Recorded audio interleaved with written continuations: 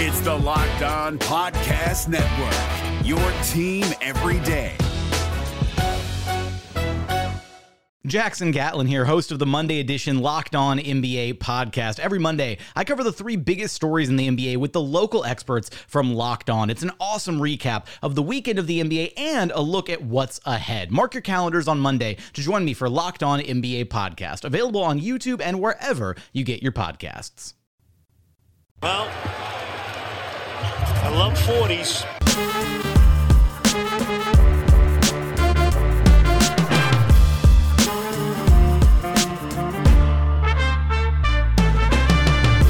Hey, what's up? Welcome to episode number 616 of Locked On Raptors for Wednesday, December the 4th. I am your host, Sean Woodley of RaptorsHQ.com. You can find me on Twitter as always at WoodleySean. Find the show at Locked On Raptors. You can find links to every single episode of the podcast. And of course, please make sure you're checking out the Locked On Podcast Network. We've got team-focused shows for all 30 NBA teams. We've got 27 NHL teams covered as of right now as well. A couple shows getting going this week to bring us to that 27. We've got the Locked On Fantasy Hockey Show too, which is great. I don't even play fantasy hockey. The Fantasy Hockey Show is awesome. You should definitely listen to it if you are a daily fantasy player or anything like that. There's the Locked On NHL National Show too, which is very good, has great daily discussions on a whole bunch of different topics around the league. And yeah, sure, I'm biased. I am the manager of the network, but still, it's great. I think it's awesome stuff, and it's a really good way to get back into hockey if you'd like. And hockey's a very toxic thing right now, and hockey culture is a bit of a bummer and is problematic and toxic and has a lot of things that need ironing out, but the people on the network are doing a great job talking about it in a really smart way, and I highly recommend you check out some of the shows to get a taste of what I am talking about. All right, on today's show, the Toronto Raptors lost to the Miami Heat last night in Toronto, their first home loss of the season, 121-110 in overtime. And man, there's a lot to talk about from this game. It was a very interesting game. It was a super weird game. It was a very disjointed game as well, which I guess you'd kind of expect from a game between the two most deeply annoying teams in the NBA. I've been thinking this kind of all season long, that the Heat and the Raptors are sort of similar, sort of different roster constructions, obviously, but very similar in terms of their overall numbers. Their defenses are both very good. The Raptors are better on offense and defense by a bit, but still similar numbers, similar net rating, similar sort of way of going about picking up wins, and just more than anything, similar levels of extreme annoyance when you watch them play and you sort of imagine yourself and put yourself in the shoes of the team they're playing against. And I fully expected this one to be a bit of an awkward, slog when it came to the offenses, and I figured it'd be a defensive battle. The offenses actually fared a lot better in this game than I thought they would, but still, nothing ever really came easy for especially the Raptors. The Heat had their own spells where they couldn't put anything together as well, but they also had their spells where Duncan Robinson scored a shit ton of points, and the Raptors were just completely helpless to stop it. And so we'll get all into the nuts and bolts of this game for sure. We will talk about Pascal Siakam, who had maybe his worst game of the season, and I think we've said this now twice in the last 3 games. And look, I still fully believe that Pascal Siakam is like a top 15 player, and he's incredible, but there are certainly some signs that, hey, maybe we got a little bit ahead of the curve. And look, I'm guilty of it. I wrote about him yesterday in relation to the Jazz game on Sunday, and pretty much said he was unguardable, which is obviously not true, and maybe I jumped the gun a little bit. I still think he's doing a very good job, and you can read my post about it where I talked about how he's very, very good at diagnosing double teams now, and thankfully for the Heat, I guess, they didn't really have to send doubles Siakam's way and open up all those different ways in which he hurts you when you do send extra attention towards him. He was kind of shut down one-on-one by Bam Adebayo. We'll get into Bam today as well. He was excellent, and just this Heat team, man, like, as much as I just deeply hate them, and how much as they make your blood boil, make your skin itch, they're really good and really hard not to respect, and Jimmy Butler is just a bastard who you just have to bow down to, man. Like, he's just like a really, really good basketball player who had a sense for the moment last night that no one on the Raptors did, so we'll get into that. But I guess we should probably start today with Kyle Lowry, who returned last night, which was very nice, kind of unexpected. He was listed as doubtful earlier in the day and then upgraded to questionable, and then Nick Nurse said he was good to go before the game, and it was a Kyle Lowry-ass game, man. It was, what else would you expect from him? He comes in, he shepherds the offense along nicely, picks up 11 assists. He had 12 points on just 2 of 18 shooting, a pretty rough shooting night for him. He had 6 boards. His defense was pretty good. His 3-point shooting was not there. He was 0 of 11. Just sort of a perfect Kyle Lowry, poor shooting, still pretty effective in every other realm of the game kind of night. And there's certainly some people today who are upset with the way Kyle Lowry played, upset with his poor shooting, upset with the 3 threes he missed in overtime that really could have helped stem the onslaught that Jimmy Butler was laying on the Raptors to start the quarter or to start the overtime. And, I think there are people who are a little bit upset that Nick Nurse was, riding with Lowry so long into the game as well. He played 41 minutes in his first game back. Obviously, with overtime, that's going to happen.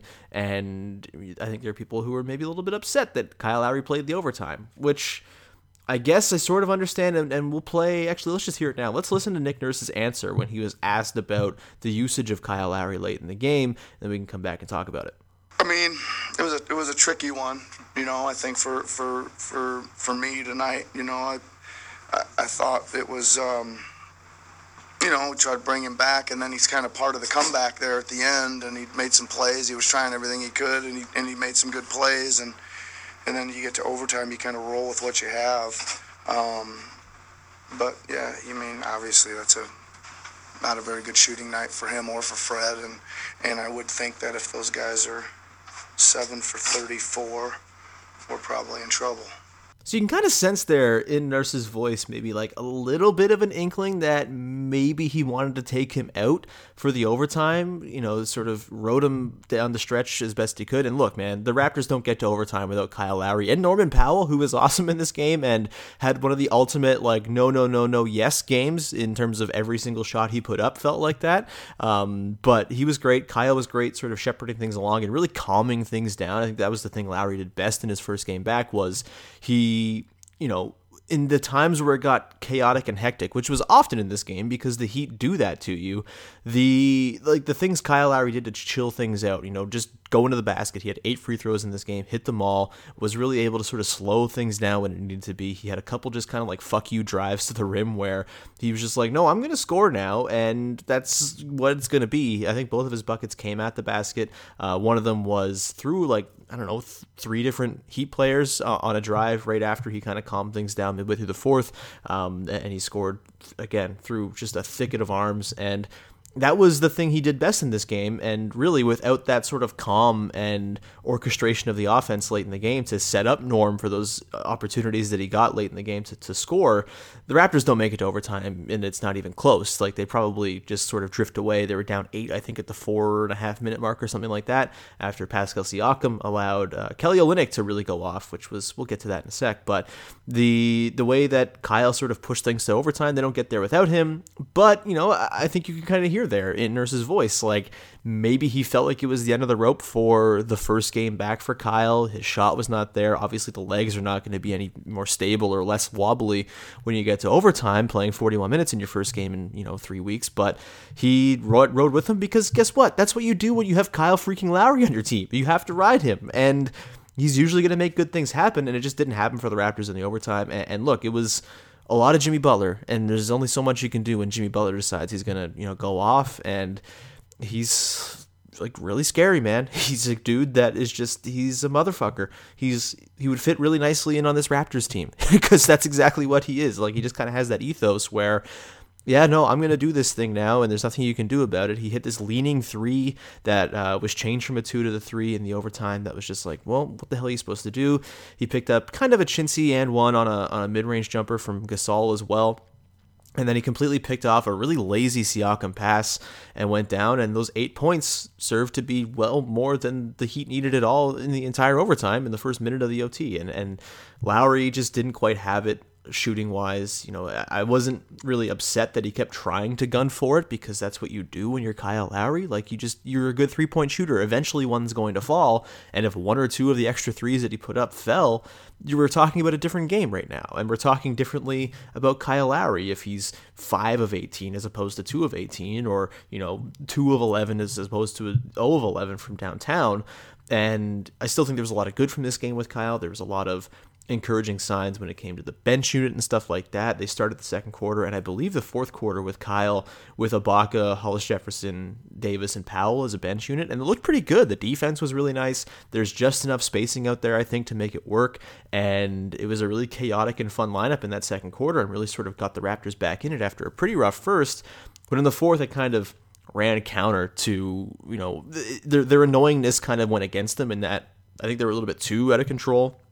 You get to the point where the chaos and the unpredictability of it all kind of pushes past the point of effectiveness, and I think that's where the Raptors got themselves into trouble to start the fourth quarter. And again, Kyle was the one that chilled all that out, and then they brought the starters back in, and I really had no problems with the way Kyle played in this game outside of the shooting. Everything else he did was good, and everything else was extremely Kyle Lowry. And so if you're sitting there today with an argument that Kyle Lowry should not have been playing, or that they should trade Kyle Lowry, or that Fred VanVleet's better than Kyle Lowry, I mean, just like, do we have to keep doing this, really? I don't even like to acknowledge it. I know some people love to defend Kyle Lowry to the death, and I appreciate and respect all of those people. Shouts to our pal Faisal Kamisa, who's taking on the Hordes today.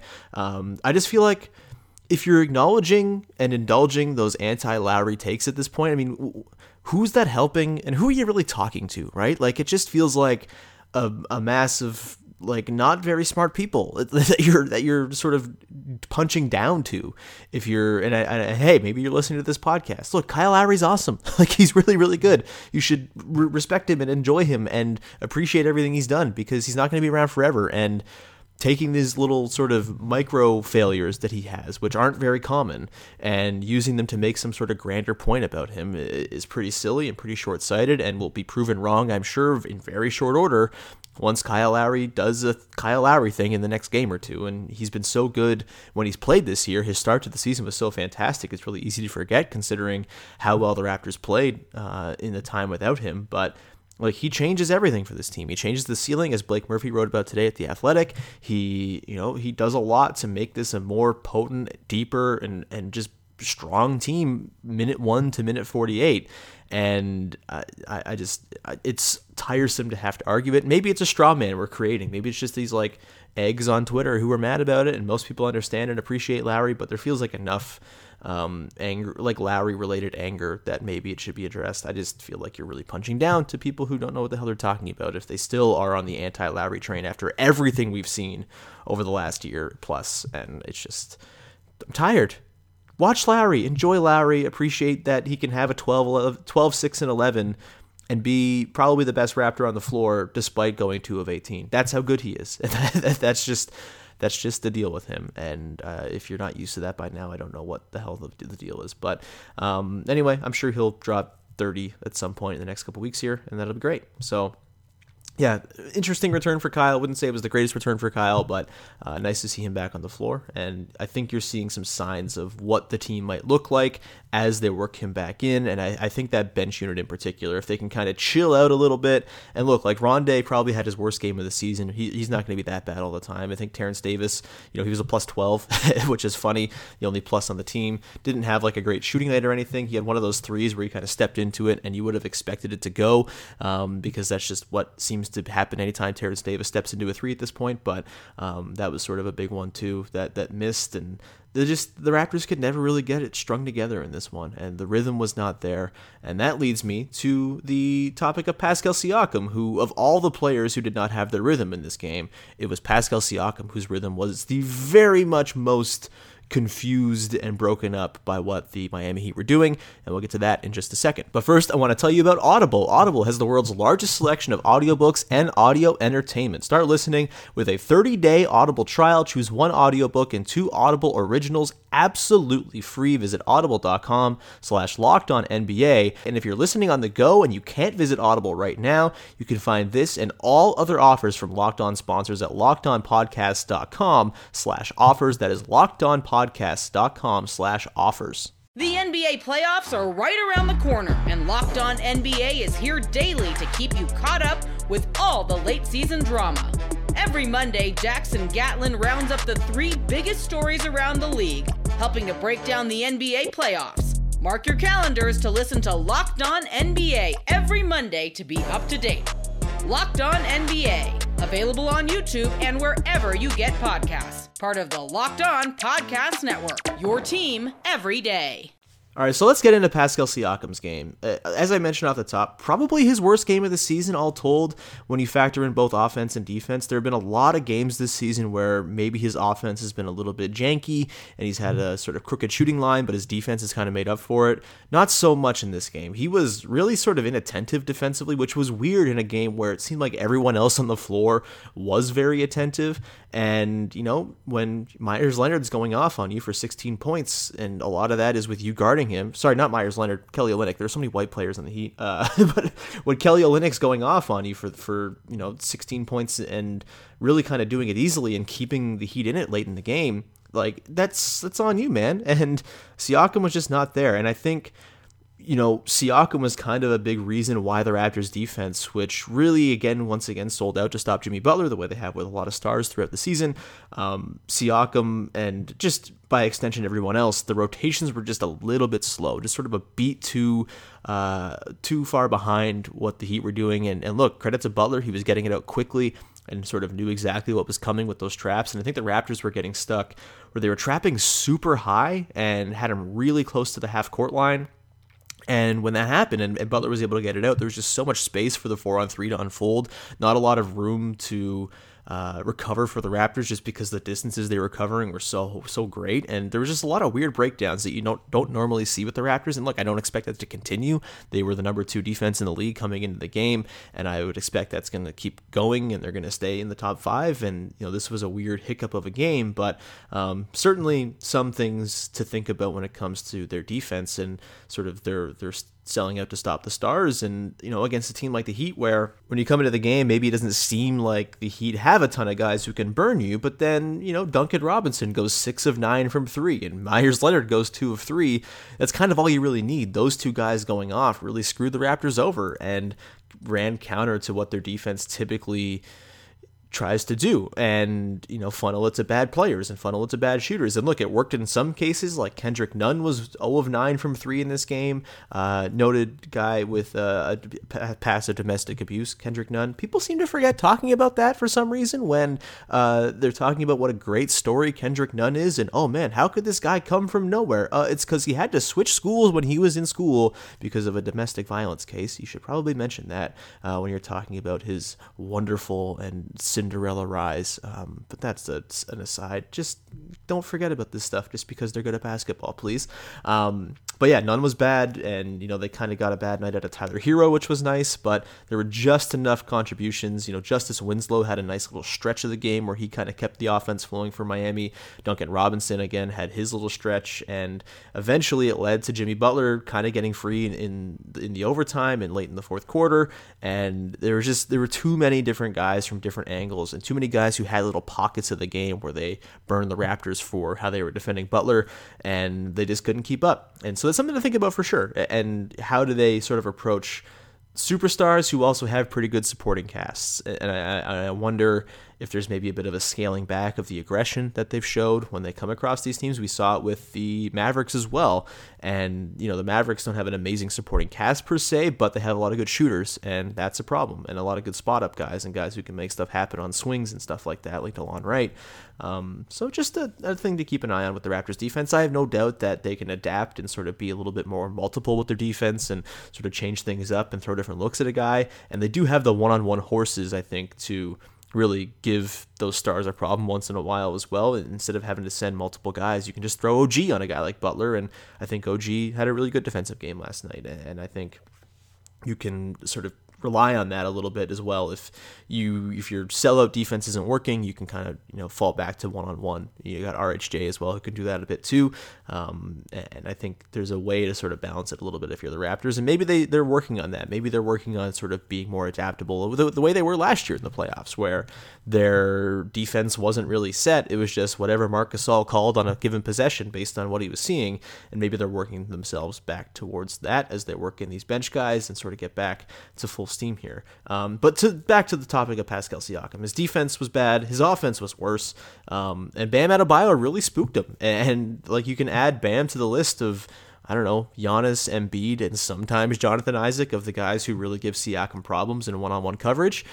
it's not a long list. Obviously, not many teams have a guy like that. And if you're looking up and down the Eastern Conference, I mean, the Celtics certainly don't have a guy like that. And I don't think anyone outside of the Heat, Sixers, and Bucks have that guy. And look, those are teams you're probably going to play in the playoffs, so that's maybe some cause for concern. But I also think it's nice to hear that Pascal Siakam is, very understanding of the fact that he was too passive last night. And he spoke about this after the game. Actually, let's listen in to what Pascal Siakam had to say about his lack of aggression with Bam Adebayo on him. I mean, I missed some shots, but then I don't think I was aggressive enough. And I just didn't catch any rhythm, and just going to some of the minutes that I played and just not being aggressive, and then I just felt like could have been way more aggressive, and obviously I didn't make the shots that I took, but then I just wasn't aggressive enough, I think.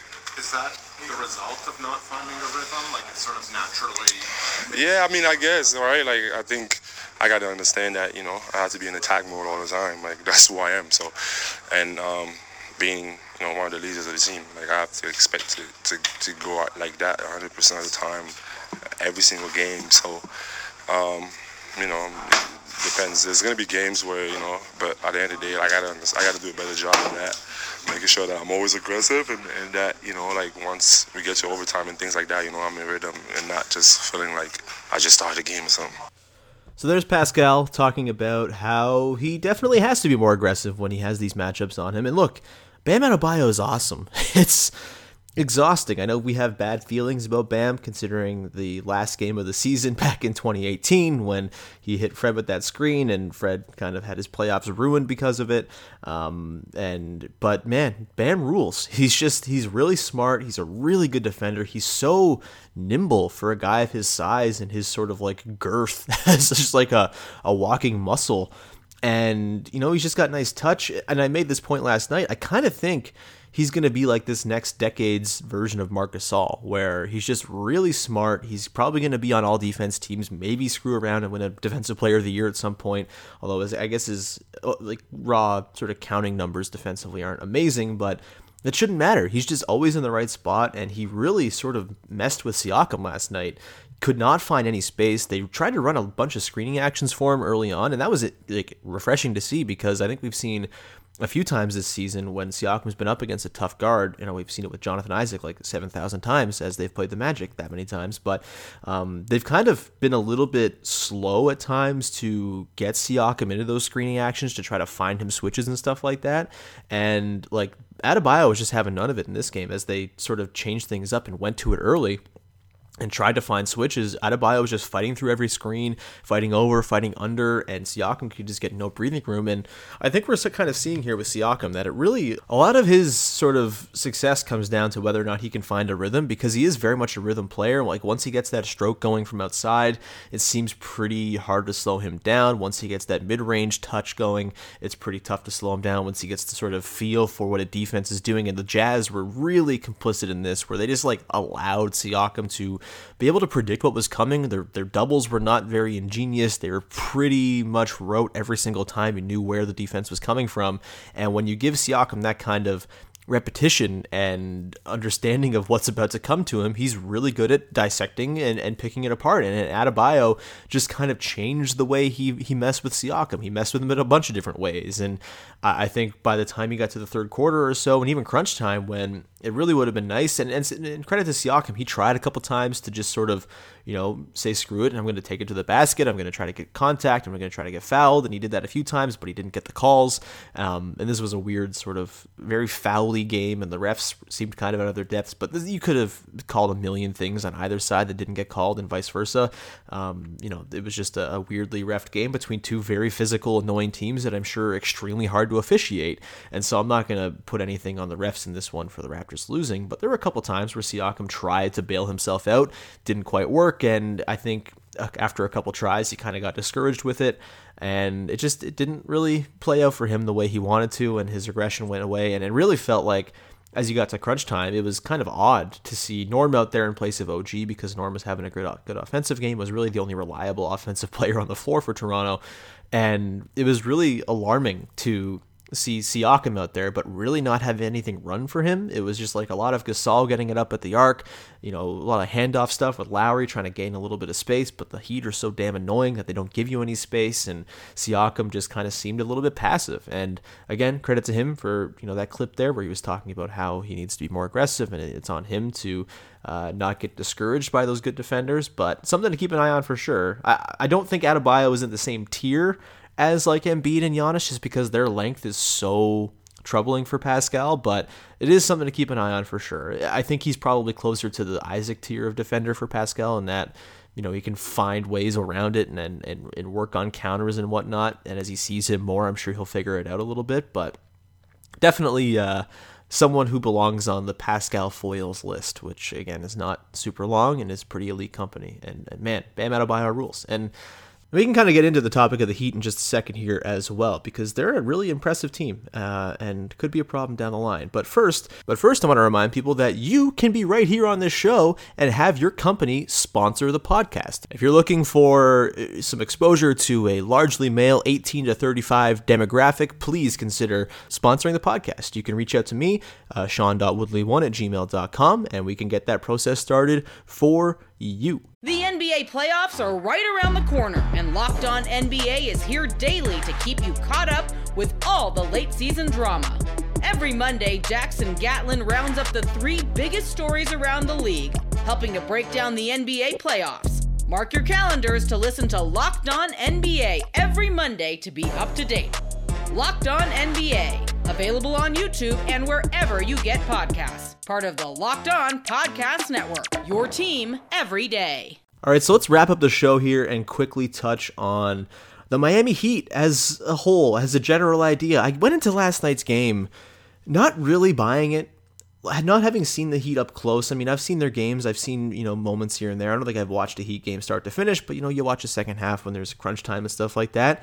And as good as Bam and as good as Jimmy Butler are, I still was just kind of not sure if I totally bought it. Like, a team starting Myers Leonard doesn't exactly inspire fear. Duncan Robinson is a dude who, I made the joke last night, like, he's a Twitch stream host-looking ass player. There's Kendrick Nunn, who's a rookie who I think maybe will end up being kind of one-dimensional as a scorer and maybe not much else. You have, Justice Winslow, who we don't really know what the hell he is. You got Tyler Hero. How can you trust what he is off the bench? But man, it's a really well-coached team. Eric Spoelstra continues to be awesome. Jimmy Butler is just a bastard, as I mentioned off the top, and there's enough on this team to really worry you. And I wonder if there's a deal for them to make out there. Like, if they got Chris Paul, I would be absolutely horrified of this team, and I would maybe pick them to make the finals, just how well-coached they are and how good Chris Paul still is, even though people seem to not want to think that he's good. I think it would just be like a really rugged and annoying team to play against, more so than it is right now. And look, it is a deeply annoying team to play against. They're so frustrating. They jump passing lanes that like no other team is willing to even get off their couch to go and jump. I mean, you have like just like these basic swings around the horn that most teams do without any sort of issue, and they're like jumping the pass between the elbow and the corner, and it's just like, get away. You're so goddamn annoying. And look, the Raptors do this as well, and I made the point in my recap for Raptors HQ is these are the 2 most annoying teams in the league, I'm pretty sure. And I'm not exactly surprised this game went to overtime and kind of came down to which team could be just a little bit more of a nuisance. But seeing the Heat up close, they're not to be trifled with, man. They're really good. Jimmy Butler is awesome. He had the triple-double last night, 12 assists, as the Raptors were really sending a lot of attention his way early on, and he just was not fazed by it. And there's good players here. There's just good, solid, good players. I still don't think their roster, like 1 through 9, is as talented as the Raptors. Like, the Raptors have a pretty steady, there's not really any drop off, right? Like, I still think like Derek Jones Jr. is not much if you get to a playoff series. I don't really trust Kendrick Nunn in a playoff series. I don't trust Myers Leonard in a playoff series. There's a lot of these guys who I'll have to believe it. I'll have to see it to believe it, when we get to the postseason. But on their way there, they're going to be hella annoying, and they have a good shot of getting some home court in the first round. And man, is there ever a team that I don't want to see in a 4-5 matchup? Like, you can be okay with the Celtics. I don't think the Sixers will end up being there. Like, I think it's probably the Heat, Celtics, and Raptors who are probably vying for those spots anyway. The Sixers, I think, are really good, and we'll figure things out. And ultimately, I think, if there's a 4-5, I think it's likely going to be Heat, Celtics, Raptors, Celtics, or Raptors, Heat, and, any of those. That sounds not terribly fun. And the Sixers could be in there too. I don't know. All these teams are really good, and I think are going to rack up wins against a pretty shitty conference. But the Heat are a problem, man. And people will make the take like, oh, we should see this in the playoffs. How fun would that be? Heat and Raptors in the postseason. Let's see 7 games of that. No, like, we've seen 7 games of Raptors Heat in the past. This would just be like a more talented but more annoying version of that. And I really don't feel like having my blood pressure raised by a basketball series. Enough of that happened last year. A nice low-stakes series against the Pacers or the Celtics or the Magic or the shitty Nets would be just fine to me. And it's going to be a fun race. I still think the Raptors are probably cut out for more regular season success. I think they can withstand injury more than the Heat can. If the Heat lose Butler or Bam, I think they're really in trouble, just because I don't think they're terribly deep in terms of reliable guys who can sort of carry the team. The Raptors obviously proved that without Kyle Lowry and Serge Ibaka, they're just fine. And, that was another low-key sort of factor in this game is, as you're trying to work Kyle back in, having the Heat just constantly in your face and violating your personal bubble at every turn, not exactly an easy way to sort of ease Kyle Lowry back into the game. Actually, Nick Nurse made the point before the game that he wanted to see see Lowry eased back into action, and there's just no ease against the Heat. It just doesn't happen. And so I'm not exactly surprised that the Raptors were disjointed and not exactly smooth when Kyle was on the floor, or when Kyle wasn't on the floor, they were figuring out new lineup combinations and rotations. This is the worst possible team to be thrown into the ringer against, because like they're very, very frustrating. They're very in your face. They're like the Kenny Banya of teams. They're just like constantly like, hey, we're the Miami Heat. Want to go for dinner? We're going to be right in your face. Hey, we're the Miami Heat. How's it going? Toronto? And that's what they are. They're the Kenny Banya of teams, and that no one wants to go up against that dude. He's annoying as hell. And yeah, so hopefully people understand the Seinfeld reference. If not, go watch Seinfeld. Get educated. But yeah, that's going to be it for today's show. The Heat are good. The Raptors are also good. There's not like panic from this loss or anything like that. It's a pretty understandable loss if you're Toronto, considering everything that happened and the fact that they were in this game late despite shooting 11 of 43 from 3 and having Pascal and Fred and, Rondé and kind of everyone having rough nights. It's not exactly surprising they lost this game. It is surprising that they made it to overtime, and the comeback they made late in the game was some serious don't underestimate the heart of the champion shit. Like having Norm just sort of go ice cold for a little bit in the good kind of way, and knocking down a couple threes and having a couple just like killer drives and just deciding a little bit to take over was encouraging, because I didn't think Norm was going to be awesome off the bench, as we talked about with the podcast on Tuesday. But he was, and that was great to see. And it was a really stirring comeback and nice to see it in a way that I didn't expect it to happen, considering how they were playing up to that point. So not all doom and gloom. They're still 15-5. They've won 3 out of 4 games this season. And it's also not like this game was it's not like it had to be a statement game either. It's not like the Raptors don't have good wins. They just waxed the Jazz. They beat the Sixers last week. They beat the Lakers. Like, they have good wins on their ledger, and it wasn't like this was their first real test in a while. And they're going to get more tests coming up. They've got Houston on Thursday. How much of a test they are, I'm not sure, considering they're kind of a disaster and just like the weirdest possible team. They got the Sixers as well coming up on Sunday. Those will be fun. And then you got the Clippers, and then it's kind of easy from there on out for the rest of the month. I know there's a couple Boston games in there, but there's also like Washington and Brooklyn and Cleveland and Detroit and OKC and Cleveland again. And, I'm not terribly worried about the upcoming schedule here. It's pretty home heavy, and it'd be fun. It'd be fun to see how the Raptors kind of react to this win, or to this loss to the Heat, and get back on the trail, because I would assume that's what they're going to do. They're very good, you see. And one rough game is not something I'm going to get too worried about. And that's going to do it. Thank you so much for tuning into today's show. Really appreciate it. We'll be back again on Thursday. Whether it's a probably going to be an after Rockets game type of podcast. So late night, keep an eye out there. We'll have another episode on Friday, maybe a mailbag or something like that on Friday to close out the week. So keep an eye out for the call for questions. And in the meantime, you can subscribe to, rate, and review on iTunes, Stitcher, Spotify, Google Play, wherever you get your podcasts. It's very much appreciated. You can also get We the Champs as well if you're looking for a Secret Santa gift or something like that. It's a really good thing to pick up. It'll fit under your $20 limit very easily. So pick up We the Champs at Indigo, Amazon, TriumphBooks.com, wherever it is that you'd like to pick up your books. It's probably there. I've seen it at like Scholastic book fairs and stuff as well. So there's no shortage of ways to pick up We the Champs by myself and Alex Wong with Jack Armstrong on the forward. A lovely Christmas gift for the Raptors fan in your life. Okay, that will do it. I will talk to you next time with another episode of Locked On Raptors.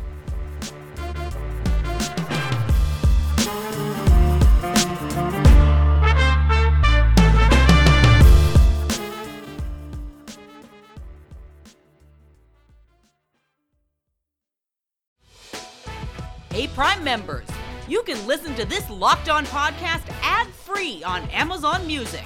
Download the Amazon Music app today.